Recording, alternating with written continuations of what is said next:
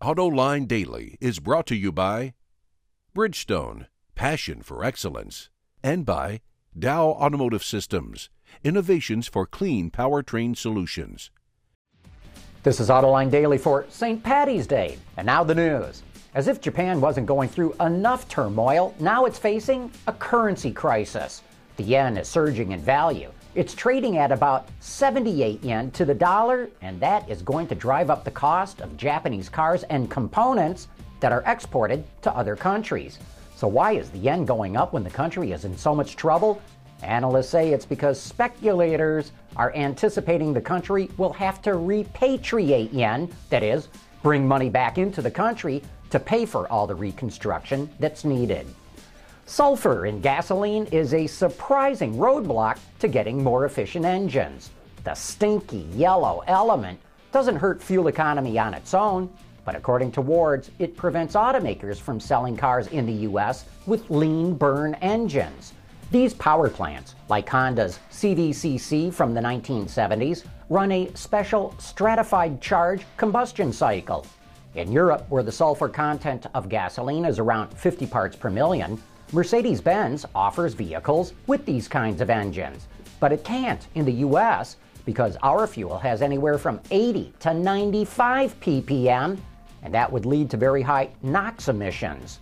Refiners have already pulled sulfur out of diesel fuel. The limit is 15 ppm, so it shouldn't be too difficult for them to do the same with gasoline. Speaking of fuel economy, the U.S. Environmental Protection Agency is offering fuel economy window stickers for used cars. Anyone can print them out. Just visit the website fueleconomy.gov for more information. For any given vehicle, these ratings will typically be a couple of miles per gallon less than they were originally because they're based on the updated 2008 testing procedure, which takes into account higher freeway speeds, air conditioning usage, and faster acceleration. The Corvette is America's iconic sports car, but the current version has been on the market for quite a while. Mark Reuss, the president of GM's North American operations, says they're already deep at work on the next generation, and here's what he has to say about it. I think you're going to see something on Corvette that will take the design of the car to a completely different place. I think you're going to see something on the Corvette on a performance basis that is quite different than anybody else is doing, no matter what the price point is.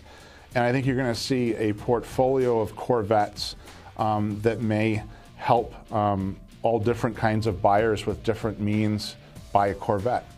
And so I'll leave it at that, but I think it's pretty exciting. Mark Reuss is the guest of an upcoming show of Autoline Detroit.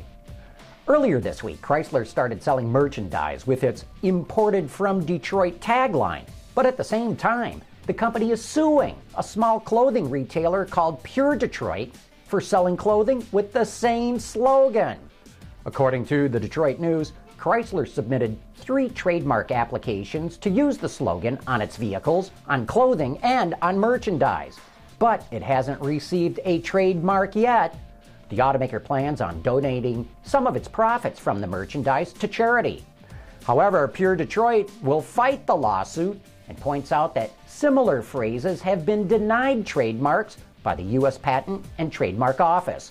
Chrysler also claims it tried to settle the issue out of court and that Pure Detroit even agreed to stop selling the clothing at its website, but it's continued to sell those products at its retail stores. Tata is going to export the Nano, the world's cheapest car, to Southeast Asia and Africa by the end of the year. The Nano, which is currently only sold in India for a little over $3,000, will be shipped to Indonesia, Thailand, Sri Lanka, and Africa, and that ought to boost sales significantly, and Tata will not have to make many modifications to the car because those markets are very similar to India's. Talk about tiny little cars. I'm pretty excited about the newest car they just dropped off for me to test drive. Here's a little tease of what that's about. Everyone who follows my work knows I'm not a big fan of the Smart for 2. I hate the way the automatic transmission in that car shifts. But now they're dropping off the electric version of the car, and I can't wait to see how it drives. Stick with us, because in the next few days we'll have reports of what it's like driving the electric Smart for 2. And still talking about small cars, I'll sit down with the head of design at Fiat and take a nostalgic look back at how the original Cinquecento was born. We'll be back right after this. Reducing exhaust emissions, aerified diesel particulate filters, high filtration, low back pressure, small package size, excellent durability. DowAerify.com. It's not easy reinventing an automotive icon. If you go too retro with the design, people will call it a ripoff. If you don't go far enough, the car will not look right. Recently, we caught up with Roberto Giolito, the head of Fiat and Abarth Design. He's the man responsible for the appearance of the new 500. Here he talks about how the company was able to deliver a modern version of this legendary car. Genius aspect of Dante Giacosa, the first designer and engineer of the Cinquecento, was to create a solid body in white, body shell, reinforced by itself and by its sections. We are now classifying bubble cars as a certain generation of cars from the 50s, but the Cinquecento was a very different story. So its section, like donuts, overlapped donuts, was an idea to reinforce, to have very, very strong and give strength to the body. And on the other side, all the discarded parts taken from the window cutting were used as reinforcement for the door panels. So the 1957 Cinquecento was such a first idea of a sustainable process for how to design cars and how to don't discard material.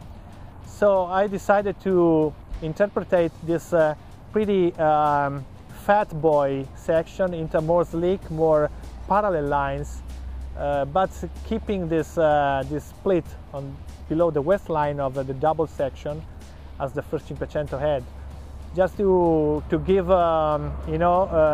just as a demonstration of respect for a very straight to the function idea that Giacosa had in the past.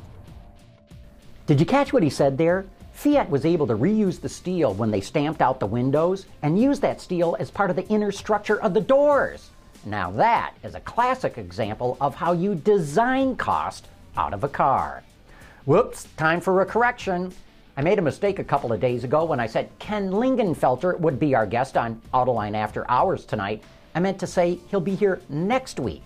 Our guest tonight is Scott Burgess, the auto critic for the Detroit News, or I should say, the former auto critic, because he resigned unexpectedly yesterday when a Chrysler dealer called the newspaper to complain about Scott's review of the Chrysler 200. The Detroit News edited out parts of his review, and it seems that prompted Scott to resign. I got a feeling we'll learn a lot more about this tonight, so join me and the auto extremist Peter DeLorenzo for the insider's view of what's going on in this auto industry, and Sharon Turlip from the Wall Street Journal will also stop by. But that brings us to the end of today's report on the top news in the global industry. Thanks for watching. We'll see you tomorrow.